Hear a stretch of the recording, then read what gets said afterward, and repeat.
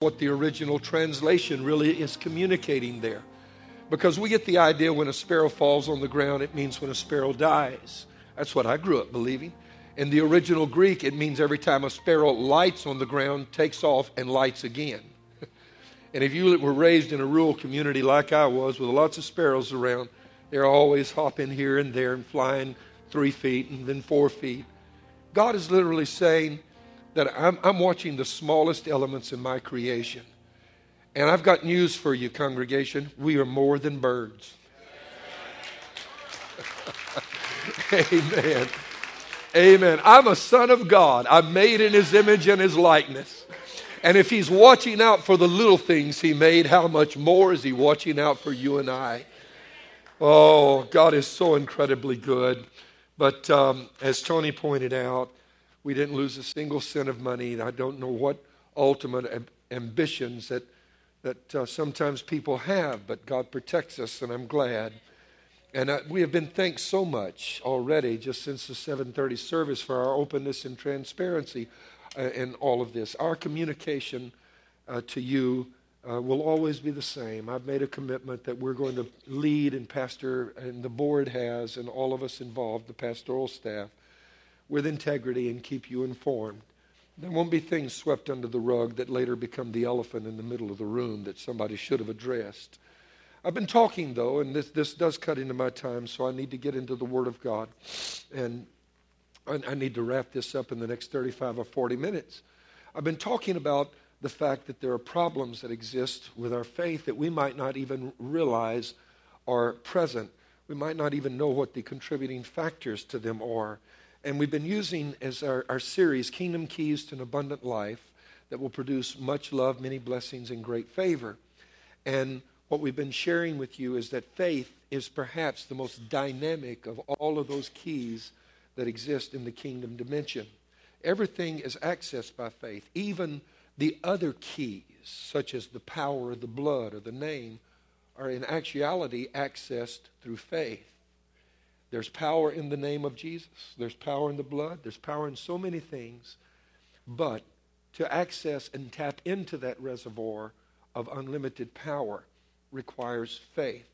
Now, having said that, our text this year, that we've been using as a foundational text for this whole year, is Proverbs 4, verses 20 through 22, where God is telling us of the preeminence of His Word, that we need to give attention to them and not let them depart from our eyes. For verse 22 says they're health to those who find them, life to those who find them, and health to all their flesh. And as we pointed out, the word health is the Hebrew word that literally means prescription or medication. God has a prescription in His Word for every single thing you need. This book is complete. God loved us so much He didn't leave one thing out. Whether it's your marriage, your healing, some people think this is only a book of principles on how to be saved. No. There are principles here that affect every part of your life. I'm serious. You get in alignment with this book, your whole life is going to be blessed. On the other hand, if there's something hurting in your life, this book has the answer. And we have looked at Mark 9, where this father that was so distraught has brought his son, who is possessed of a demonic spirit that in turn has caused this boy to be afflicted with a suicidal attitude. This spirit is trying to kill this boy. And he says, I brought him to your disciples, but they couldn't cast the spirit out. If you can do anything, please help us. And Jesus said, if I can, just watch and see. All things are possible to them that believe. And the man plaintively wailed in a manner that I can relate to and said, Lord, I believe, help thou mine unbelief. There are a couple of points I would like to make about that. The fact that he was asking the Lord to help him with his unbelief meant he couldn't help himself. He wouldn't be asking for the Lord to help him if he could have fixed it on his own. You need to know that religion always says 2 words: try harder. That's what religion says. God always says 1 word: surrender. Religion says if you try harder, you can get it together. And how many of you have ever had a situation you couldn't fix no matter how hard you tried? If you haven't lived long enough to have been there, hang around just a little while. Because we live in a fallen world, and someday you're going to encounter some problems and you're going to need help. Because you won't be able to try harder and fix it. How many of you know of somebody that's tried harder but couldn't fix their marriage? Tried harder but couldn't get off drugs. Tried harder but couldn't fix their finances.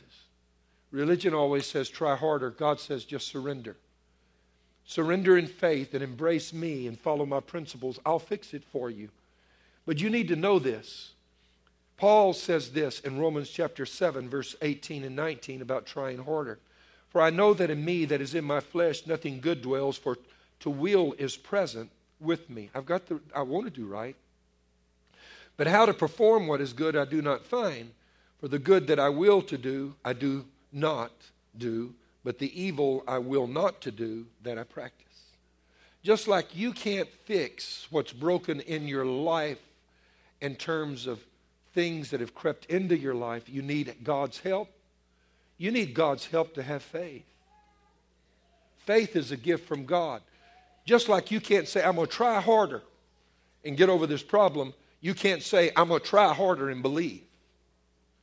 Now, the reason I'm sharing this with you is because so many people on the faith, the matter and the subject of faith are strapped with guilt. If you've ever had a sick child, and I've met many parents, all of us that have children have had sick children, but I've met parents who's had children that were afflicted with incurable disease. Trust me when I tell you, they go through hell. Because they're strapped with this guilt that if I can only believe more, God will heal my child. And the enemy beats them up by saying, it's your lack of faith that's the reason your child is not getting healed. And I know people that struggle with issues like this. It was well, I need not tell you that, but I've seen it in every single level. And Paul says that the good I try to do, I can't do. There's nothing in my flesh that enables me to do the right thing. You hear me. This may be the most important thing that you will hear me say in a long time. There is no single element of living for God that you can do without His help.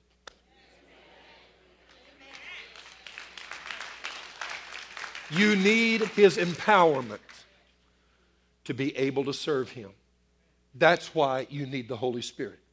Now, if you can fix it by yourself, I'd like to shake your hand after this service. Because I've seen times I could not fix it. Amen.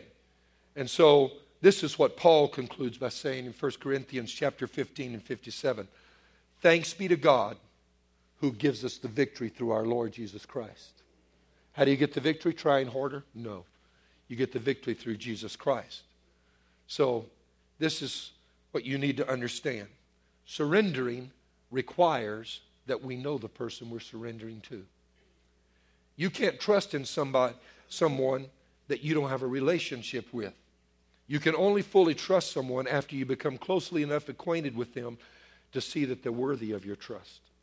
Can I hear an amen to that? Anyway, if that sounds cynical, let me be real. If you got all your money that you own in the world sitting on the table and your neighbors come over and you get a call to go down to the grocery store, are you going to leave your money sitting on the table for them to watch while you're gone? Some of you said, I won't even do that with my own family. What are you talking about, neighbors? Okay, now we're getting down to where we live, right? Father, I ask you in Jesus' name to give us insight today that we can live for you and that we can turn doubts into faith. Empower us. We ask in Jesus' name. And everybody said, amen. This man cried out and said, help me with my unbelief. I can't fix it by myself. And so we find out that our world has been affected and the Christian community has been affected without perhaps even really understanding that we have. The slightest element of doubt in your mind makes you hesitate about fully committing yourself. I'll give you an example. Ask anyone who's ever worked as a fireman. If someone is trapped in a multi-story building that is on fire and they put out a safety net below, that person has the option of leaping to be rescued by landing in that safety net. On many occasions, firemen will tell you this, those that have been in these situations, many occasions, people because they find it hard to trust someone they don't know will go back into the building and perish rather than leap to safety. It's happened time and time again. For us to be able to move forward in faith, we have to be able to trust God. The absence of faith makes us draw back, just like the person draws back from the window and the building is on fire. We draw back in our commitment. I personally think that over the last number of years, the reason that Christians have become a little lackadaisical in their commitment is because there have been things that have made us question our faith, such as all of these people saying there is no God, the teaching of evolution. And this is why I'm addressing the hard questions in this series if you're joining us for the first time. I've dealt with, is God real? Is there really a God? Last couple of weeks I've talked about evolution or creation, which is the truth. You're saying, why deal with that in church? I'm dealing with it simply because of the fact that I know that 1% of doubt, the slightest nagging question in your mind not addressed, makes you draw back from the window and you fail to fully commit. You say, I'm fully committed. You don't believe that what I'm talking about is really going on? Watch church services on a Sunday morning when it's raining. And watch the same rain continue on Monday. Ooh, now we're getting real. Whole lot of difference. It's because you prioritize what you perceive to be most important. If you believe the Word of God without question, then you understand there are some things that God has said that are extremely important. But now, if I've been able, as the enemy, not to attack you frontally and say, stop going to church. I'm not going to come out and assault you face to face. What I'm going to do is I'm going to slip in the back door and begin to make you have questions about some of the teachings of the Bible. I know I can't stop you from going to church. You're too committed to do that. But I can make you lessen the intensity of your commitment. And that amounts to the same thing. Because then we become an isolated community that doesn't live and practice what we have said is necessary all along, which is then why there creeps into our lives duplicity. We say one thing and do another. Like the old fellow I told you about in Kentucky. No offense to anyone here from Kentucky. I just heard the guy was from Kentucky. Okay? Way up in the hills. Brother Brown was the most committed and vocal Christian in the whole community up in that Kentucky holler. Holler's a little valley between mountains or hills. And one day, to the shock and amazement of everyone, Brother Brown, who was always saying, have faith in God, just believe, brother, just pray, hallelujah, glory to God. He was arrested stealing chickens and caught red-handed in the act. He could not deny it. When he was held before the judge adjusted his spectacles, read the report, looked out, and said, Brother Brown, you are the most outspoken Christian in this community. How is it that you have been caught red-handed stealing chickens with no way to deny it? You were caught in the very act. And Brother Brown looked up and said, well, Your Honor, it's like this. All the time my body was stealing those chickens, my spirit was praising the Lord. Judge hammered his gavel down and said, in that case, give his body 30 days, let his spirit go free. Amen.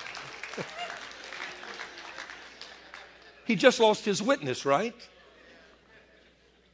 This is why Christians have not become as effective as they need to be.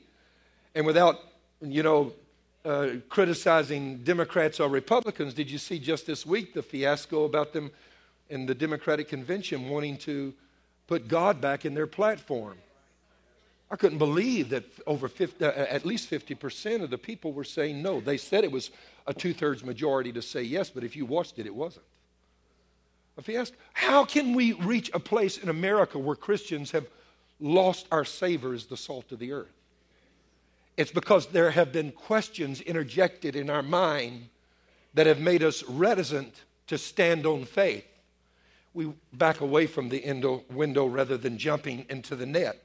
And so in this series, I've talked to you about the fact there is no proof at all, not one single proof that remains in the fossil record or that exists in the fossil record to support the theory of evolution.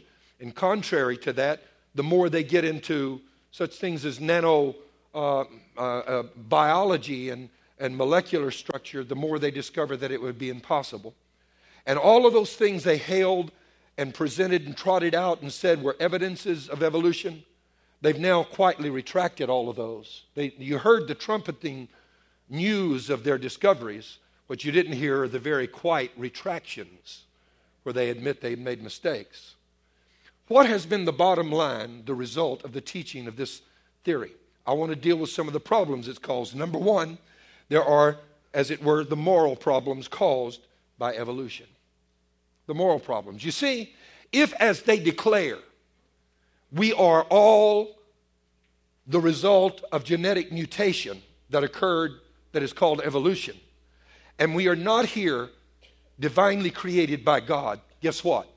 There is no longer any foundation for a standardized morality. None.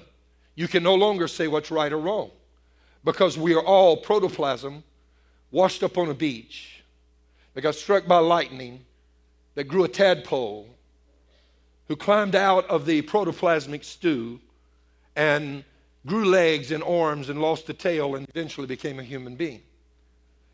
If we are all animals, there is no standardized foundation for morality. Why? Because the law of every animal is survival of the fittest, kill or be killed, only the strong survive. Which is why you have watched a decline in the moral structure of not only America but the world as this teaching has taken hold.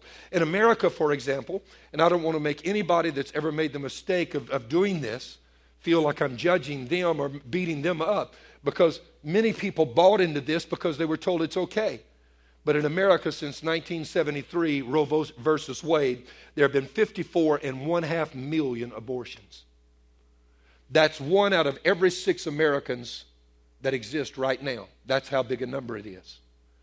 If Osama bin Laden killed 1 out of 6 Americans, we would be at war. We would scour the earth.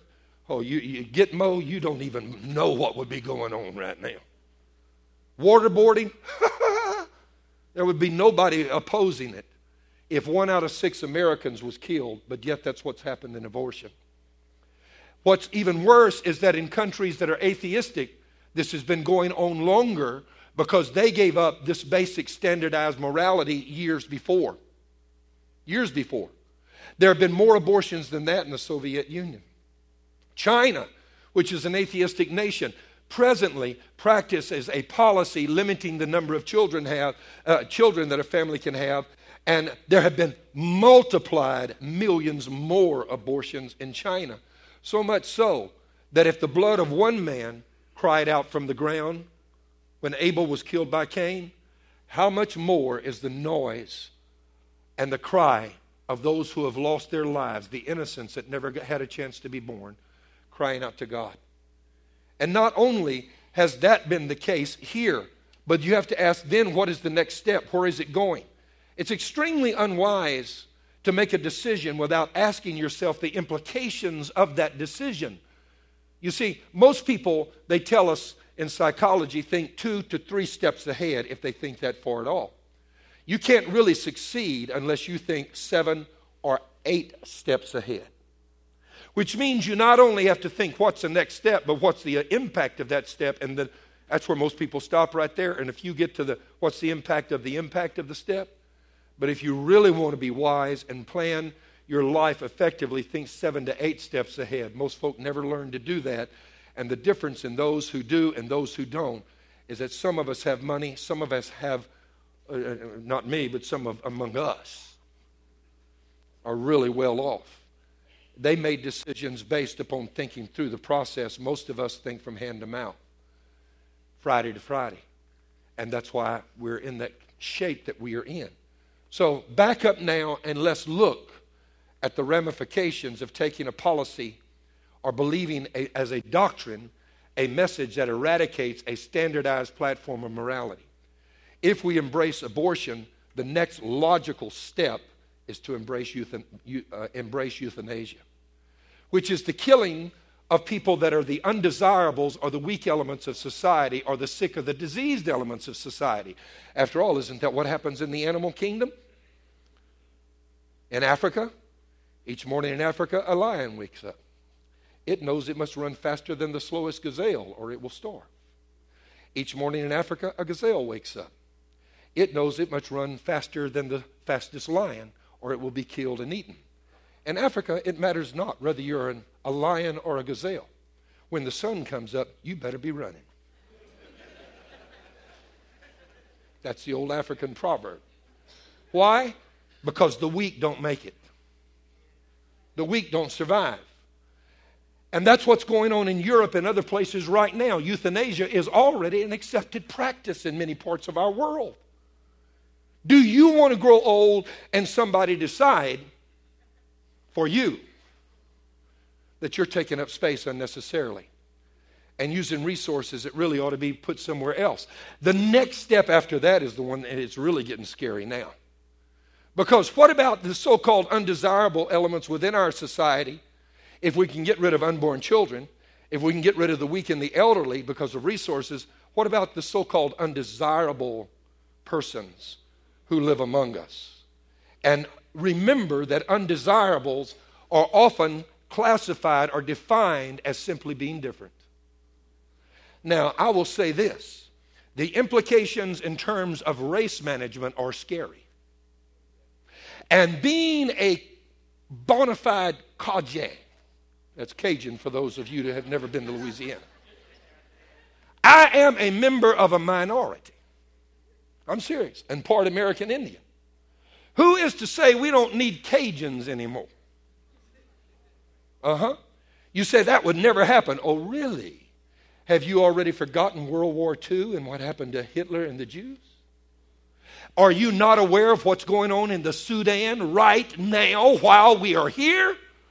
Do you not know what happened in Rwanda just 18 years ago? I'm not talking about theory or hypotheses. I'm talking about what's happening in our world. Did you forget Cambodia and the Khmer Rouge? Oh, no. The implications of living in a world without a standardized morality are frightening. But if we are just animals, we have no right to expect that there will be a standardized morality. And then on top of that, there are the sociological problems that are created by embracing something such as the idea I was not divinely created, I evolved. What I mean by sociological problems, I mean, have you noticed that one of the greatest problems that exists that people face today is this queasy, aimless sense of not having any self-worth? Oh, come on. I mean, Dr. Drew, Dr. Phil, Oprah. You know, you turn on the TV and they got all these programs to talk about how to make you feel better about yourself. You know why they need to tell you to feel better about yourself? Because when they took away God, we lost the sense of having been divinely created and having a purpose bigger than ourselves. You see, the implications of this are that if you were not divinely created and you just evolved, you have no special reason being here. And this quiet anonymity and frustration that's gnawing on the inside of so many people is bleeding over and producing so many different problems in marriages and homes and stress and health and all kind of other things that it's frightening. Yes, it is. People, instead of looking to God for their self-worth, are now looking to their husband or their wife and saying, come on, you're not making me feel like I'm worth what I need here. And if I can change my husband or my wife, I'll do better in life. Oh, no, you won't. Because you're trying to make somebody that's human feel a part of your life that only God was designed to ever feel. Amen. And people do all kind of things. Eric Burney, the psychotherapist, wrote a book years ago entitled Games People Play. You ever read that? It's fascinating. It's about transactional analysis, the ability to look at situations in your life and find out what contribute to them. And there are all kinds of defense mechanisms that people put together in their life. They're not getting enough value. You know what they'll do? They'll create a scenario in their mind and come to believe it is truth, that they can suddenly have value. And what did we learn to teach our kids? We learned as parents to teach them to learn or to receive value from the positives rather than the negatives. And so how many times have you been told, don't reward negative behavior? But what happens is, in life, people have to do negatives to get noticed because they don't have any sense of self-worth. And so what happens is this frustration bleeds up, and you got a guy walking into a Sikh temple in Oak Creek, Wisconsin, and shooting folks down with a rifle. Or you have teenagers, what's this? This is the most technologically advanced era that man has ever lived. Baby, we put a spaceship on Mars the other day. Mars. I'm not talking about the moon. I'm talking about the red planet now. We have technology that never existed when I was a child, and the rate at which it is multiplying and exploding is incredible. I mean, like I'm preaching, I hold this up like it's a Bible. Actually, it's mini Bibles. This is an iPad. But I've got all of my Bibles. I mean, kids today do not lack opportunity. They lack hope. There has never been a generation that has had a greater opportunity than the one that lives right now. But there's never been a generation more convinced that there's no hope than the one that lives right now. And so teen suicides is through the roof, and drug addiction and all of this other stuff. Why? Because people have no sense of value anymore. Why don't they have value? Because they lost sight of the fact, before I formed you in your mother's belly, I knew you and ordained you to be a prophet unto the nations. They no longer feel a sense of purpose, or purpose that's bigger than they are.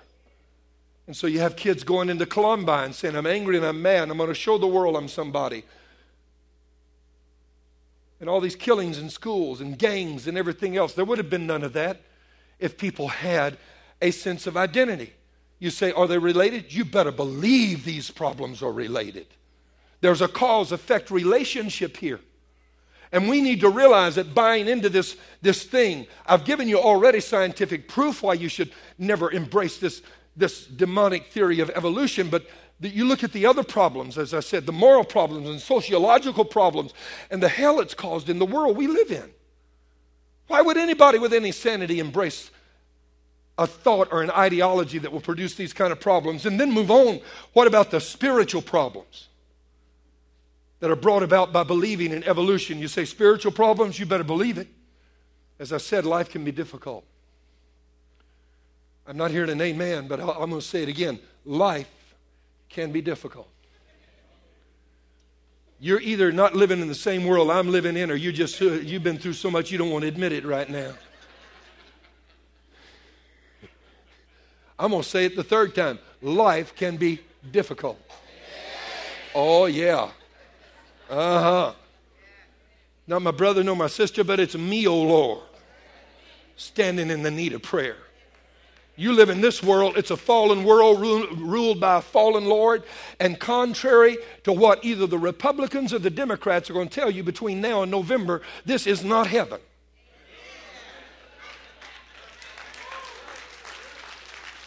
Amen.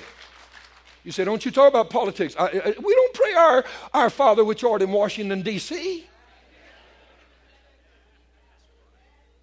And I'm going to just keep things balanced here. I'm not going to tell you who to vote for. Don't worry about it. I'm not going to bring politics into it. But don't you think there's a human utopia that can be found in a world that's fallen, ruled by a fallen Lord? It's not going to happen. Job said, man that is born of a woman is a few days and full of trouble.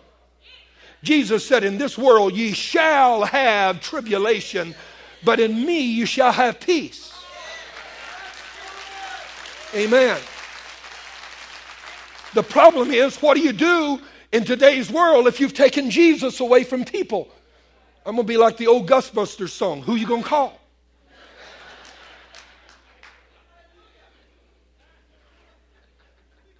You take Jesus away, who you going to call? Oprah? Dr. Phil?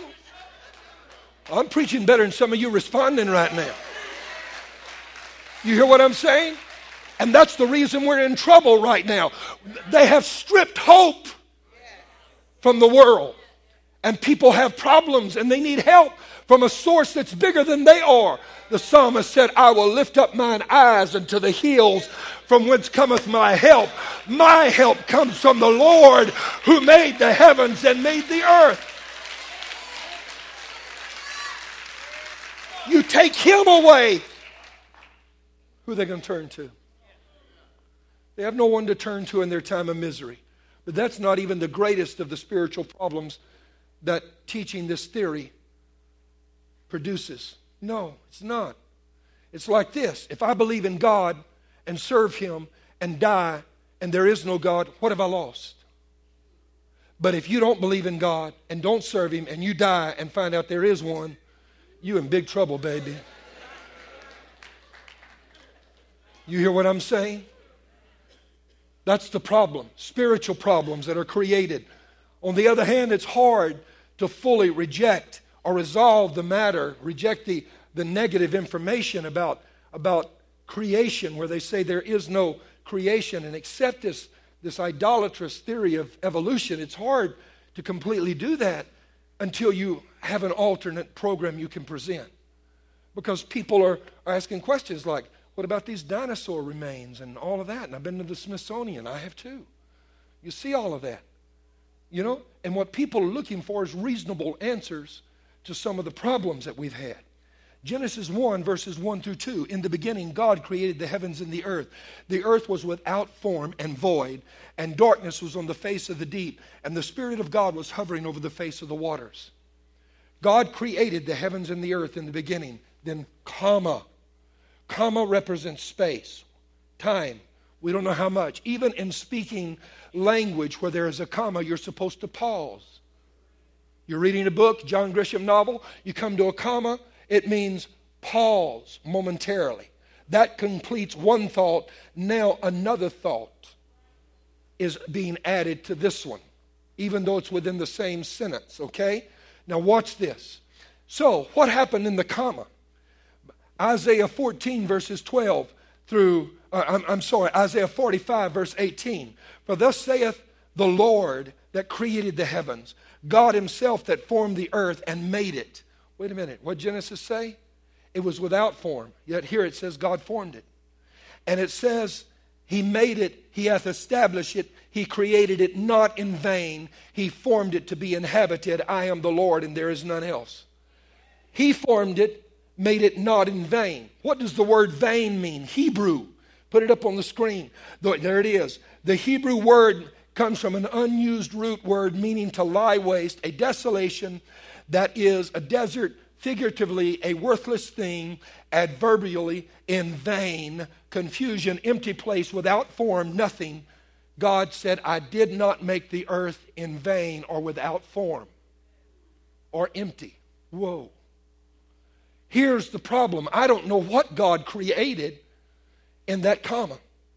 And the Bible doesn't tell us everything. Hello, somebody.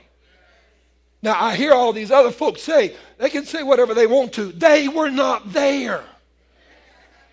I wasn't either. But I'll take the word of the one who was.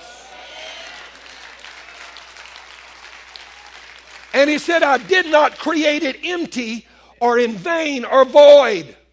I personally believe that's when dinosaurs lived on the earth. Well, what happened to the dinosaurs? Okay, watch this. Luke 10 and 18, Jesus said, I saw Satan fall as lightning from heaven. Wait a minute. Isaiah 14, 12 through 14. How are you fallen from heaven, O Lucifer, son of the morning?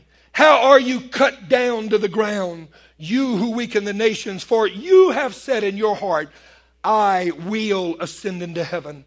I will exalt my throne above the stars of God. I will also sit on the mount of the congregation on the farther sides of the north. I will ascend above the heights of the clouds.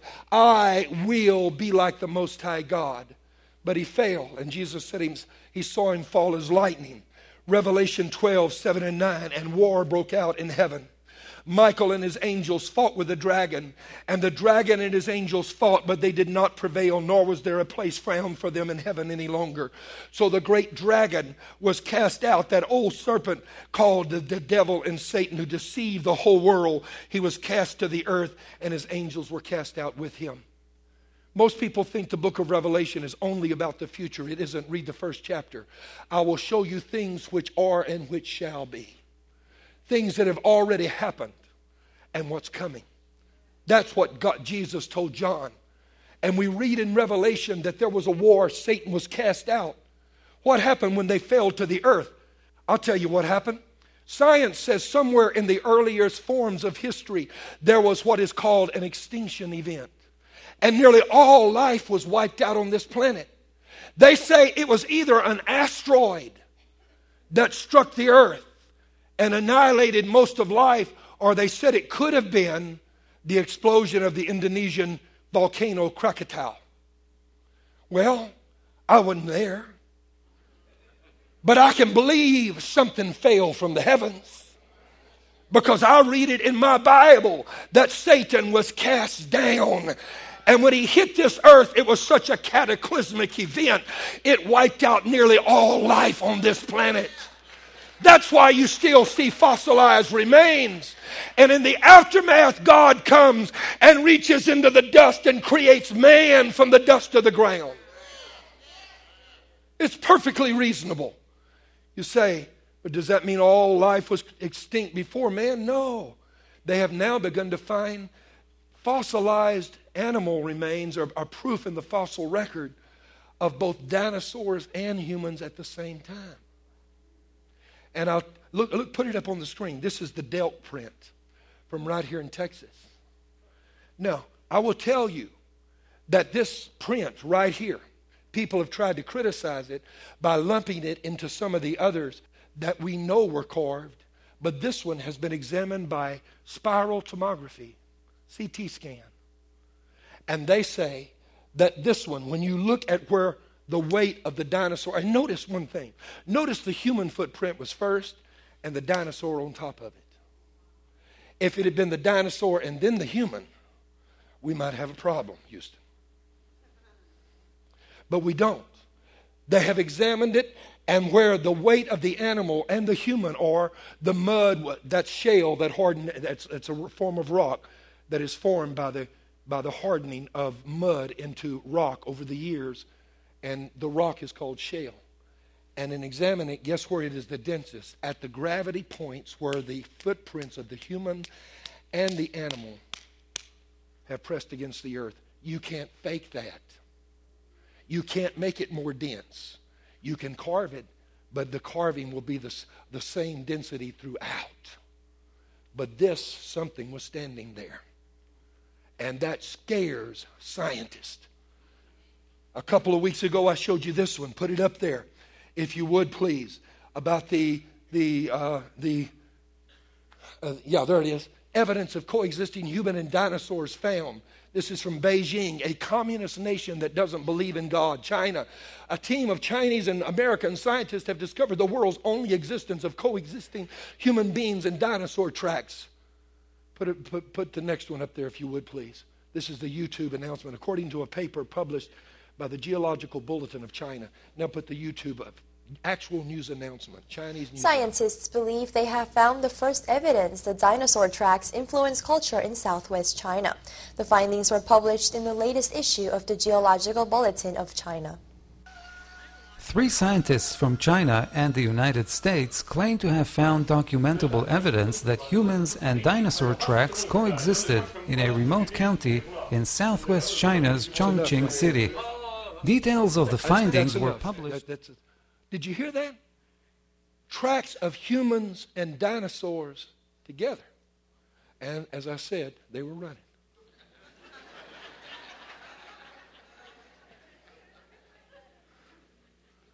You hear what I'm talking about? Now, you say, what happened to the dinosaurs? I'll tell you what happened. Noah entered the ark and there was a flood. Come on, somebody help me out right now. Oh, I feel the Holy Ghost in this place. You say, I can't believe that. It's a whole lot more plausible than the explanation some are giving for these things. The Turkmenian Plateau in Turkmenistan, a former part of the Soviet Union, they have found hundreds of human and dinosaur tracks together. And you know what they're saying? Because once again, that part of the world was Russian and communist and a part of the Soviet Union, and they didn't believe in God. This is their explanation. Extraterrestrials. E.T. Okay? I'll just hold reservation. I just keep my thoughts to myself on that until they dig up a spaceship, if you don't mind. Otherwise, I'm going to believe the Word of God. Somebody in the building needs to say hallelujah right now. Amen. And so we're finding proof that is the opposite of what they thought they would have. And you know what really makes this crazy? It's what Richard Dawkins, I keep quoting him because he's been the most vociferous against the Christian community and has become like the spokesperson for the atheistic community. This is what Richard Dawkins said in his book, The Blind Watchmaker. Put it up there if you don't mind. That if they find any evidence of humans and dinosaurs living together, our whole modern theory of evolution would be utterly destroyed. He wrote that in 1986. Poor Richard should have waited a few years. Amen. And not only that, he went to say this in another journal, in the Free Inquiry, volume 21, number 4, and on that date, he said it would blow the theory of evolution out of the water. Guess what I just did? Little old me, all by my lonesome, I just blew the theory of evolution right out of the water. Amen. You can believe the Word of God. Why am I teaching this? Like I said, because if it's raining outside, you'll go to your job, but you won't come to worship. It's affected people's tithing. It's affected their commitment. It's affected the life they live, their worship. This isn't important anymore because I have some reservations about whether everything in the Bible is true. Well, guess what? I'm starting a series next week on why you can believe the Bible is the Word of Almighty God. And I'm going to show you that it is God that inspired the Bible. Let go of the boat. That's what you need to do. Let go of the boat. And I'm concluding right now. Amen. Life application points. You need to, first of all, know that you were created by a loving God. And secondly, you need to know that you have a purpose in life and an incredible destiny that was foreordained by God Himself. And thirdly, you need to know that God is the one who created you, that the God who created you loves you more than you could ever possibly know.